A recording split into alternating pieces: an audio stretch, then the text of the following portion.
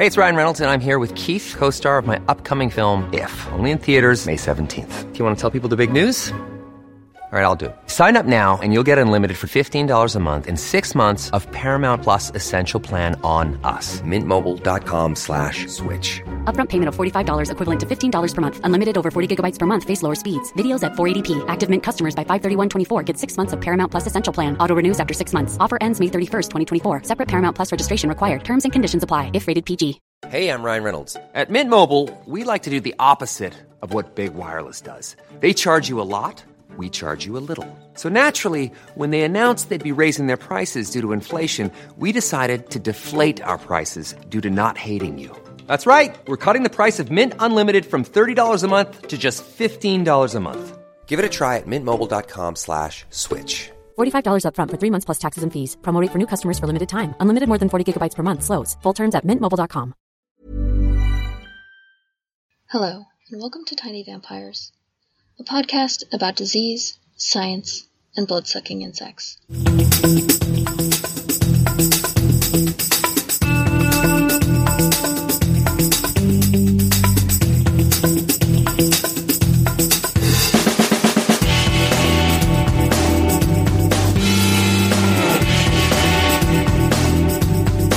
Vampires is a member of the Agora Podcast Network.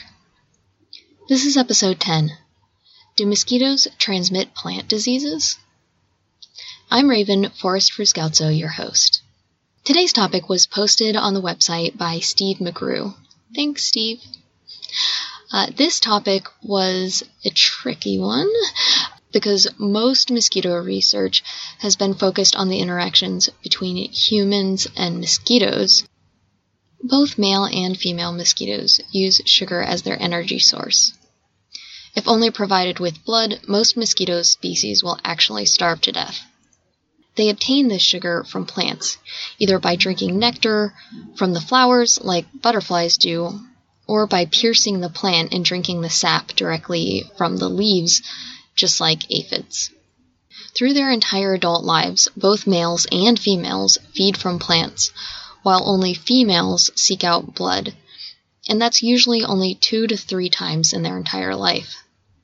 Many species even require a sugar meal before they have the energy to hunt down a blood meal. I'm not completely dispassionate on this subject because my PhD research is related to this mosquito-plant interaction. I'm actually trying to use the DNA in the guts of mosquitoes to discover which plants they're feeding on the most. With this information, we can do something like research how certain flowers around our home increase or decrease the number of mosquitoes. Or we can find out which odors the mosquitoes are using to find their favorite plant, and then use those odors in bait traps.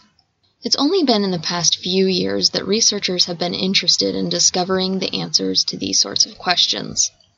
The short answer to Steve's question is, we don't really know for sure.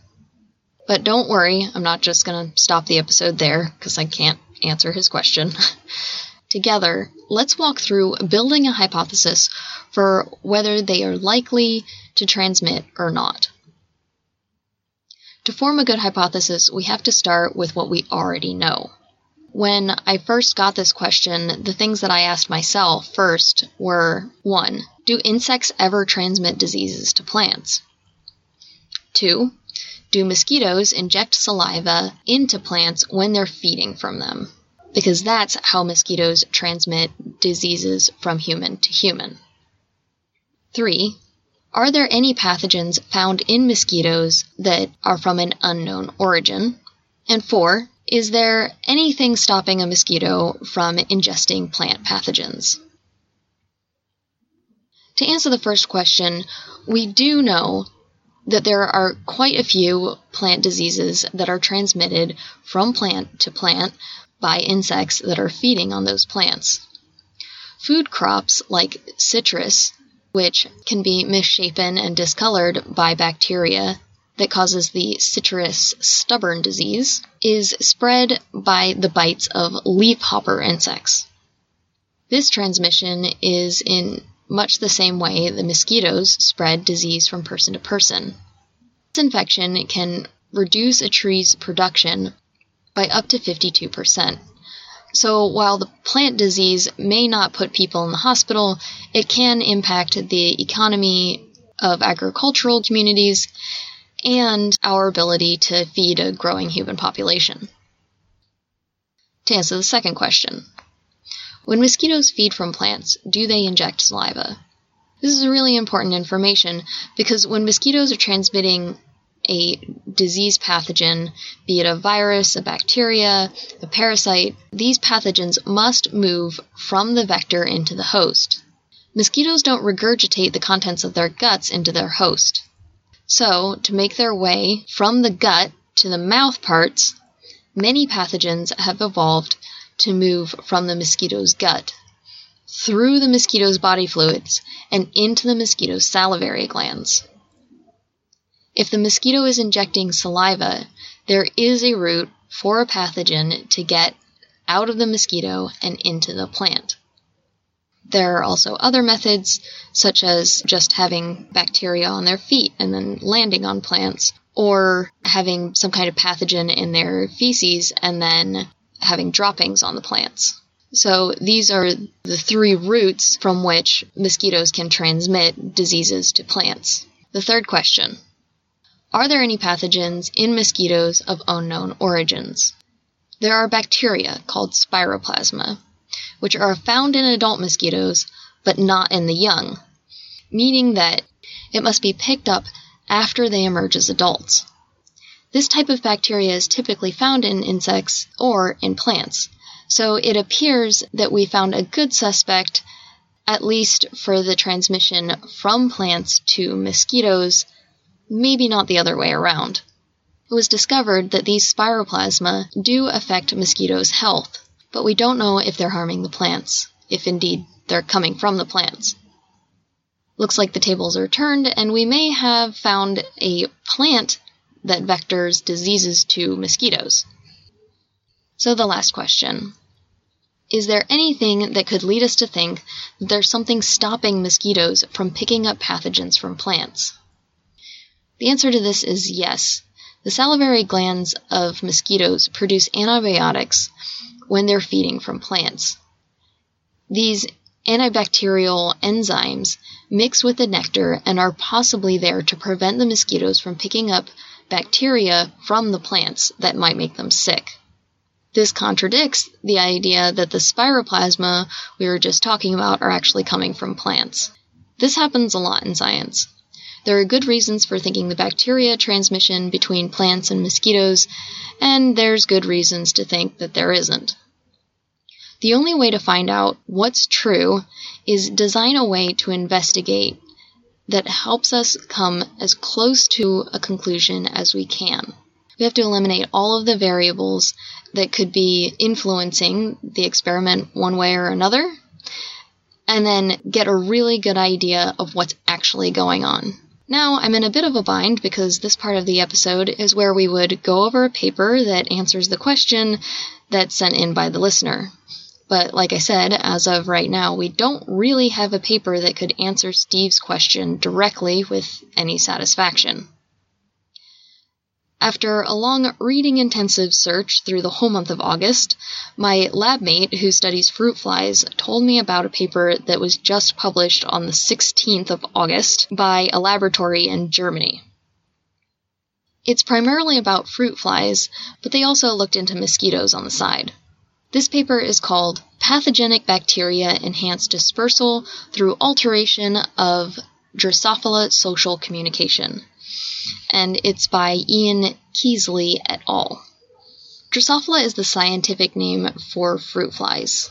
These flies, house flies, midges, mosquitoes, all these sorts of flies are all related.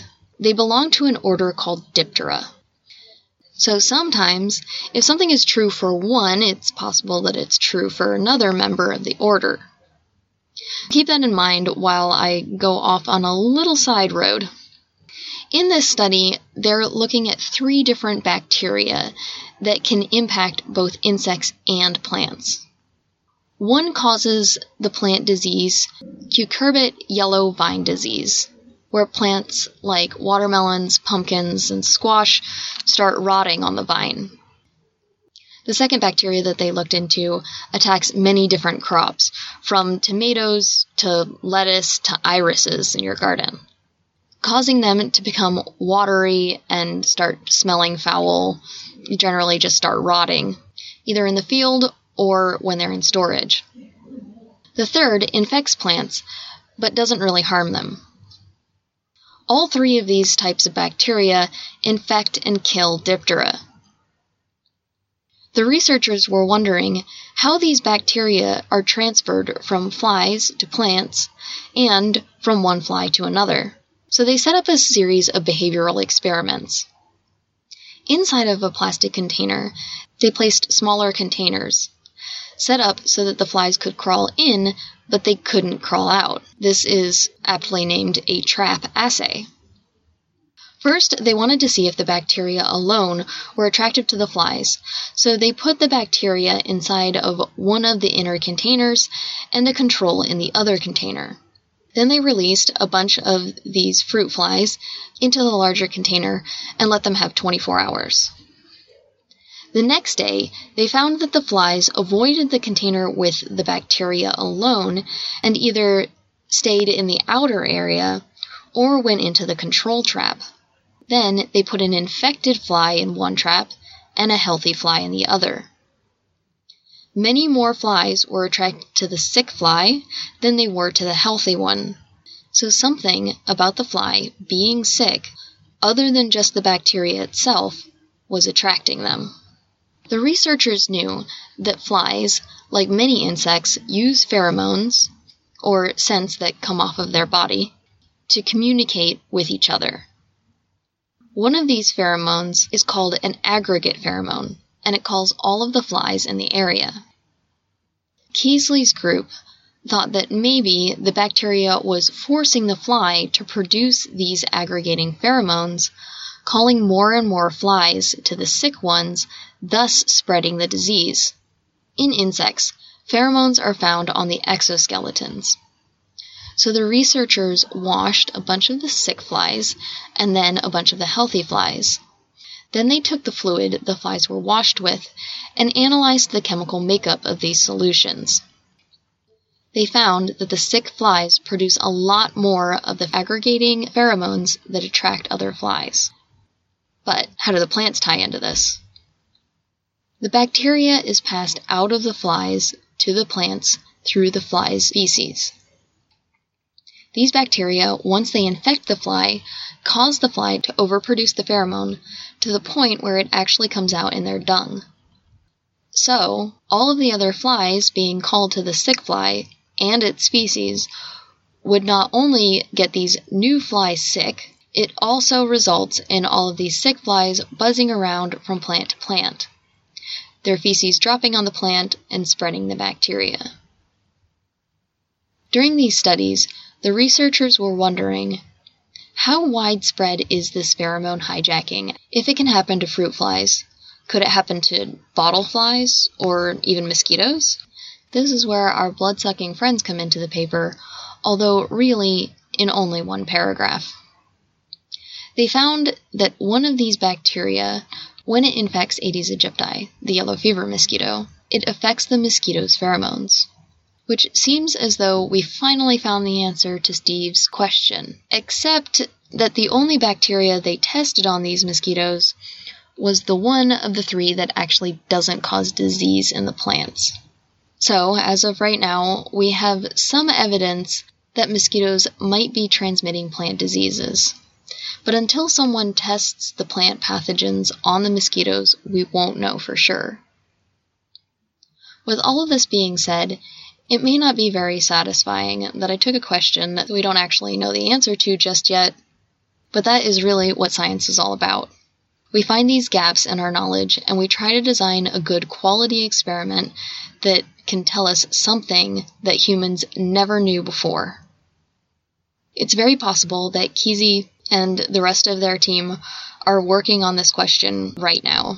Along the way, the amazing thing that we discovered is that there are at least 2 different bacteria that use plants as a vector to cause disease in mosquitoes. And if you ask me, it's always an interesting plot point whenever you find out that the bad guy is actually the victim. Many times, it isn't until we start looking into some gap in human knowledge that we discover how important the answer to that question can be to humankind. Discovering a mosquito-transmitted plant disease could lead to some totally new human-friendly and environmentally friendly means of controlling mosquitoes and reducing the transmission of disease. Or it might just fill in some mystery about the lives of mosquitoes that we never knew before. And it isn't directly applicable to human health, but we don't know until we dive in and start discovering. Now that we're at the end of today's episode, I want to remind you that Raquel has posted 3 Spanish language episodes on the website, and I'm working on getting them up on Apple Podcasts, Stitcher, and TuneIn to make it a fully fledged parallel podcast. Please let your Spanish-speaking friends and family know about it if you think that they might be interested in it. Raquel has put in a lot of work into this project, and I think it's turning out really great. Also, now that Tiny Vampires is a part of the Agora Podcast Network, I'll be telling you about all of the interesting things the network is up to. This month's interesting tidbit is Agora's other new podcast, other than Tiny Vampires, and it's called Cannonball. The hosts of Cannonball are reading all of the books in Harold Bloom's Western canon. If you're anything like me, your reaction to that is, who is Harold Bloom and what the heck is a Western canon?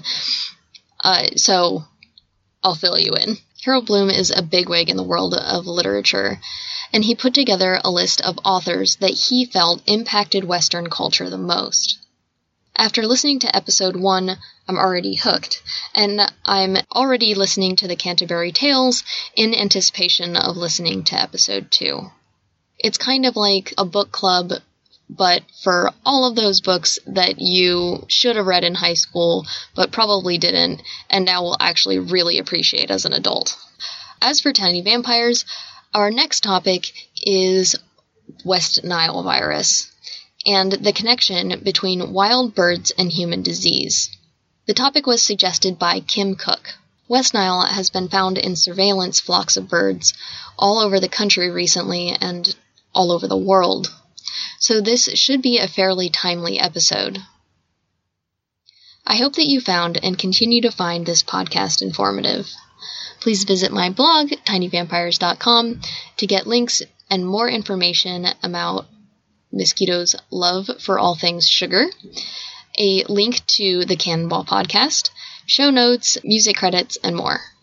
As always, if you have any arthropod or disease questions you would like to be the topic of a future episode, or if you have corrections, please send it through the Tiny Vampires blog contact page or on Facebook. Thank you for listening. From me, Raven Forrest Fruscalzo, PhD student at the University of Notre Dame and funded by the National Science Foundation.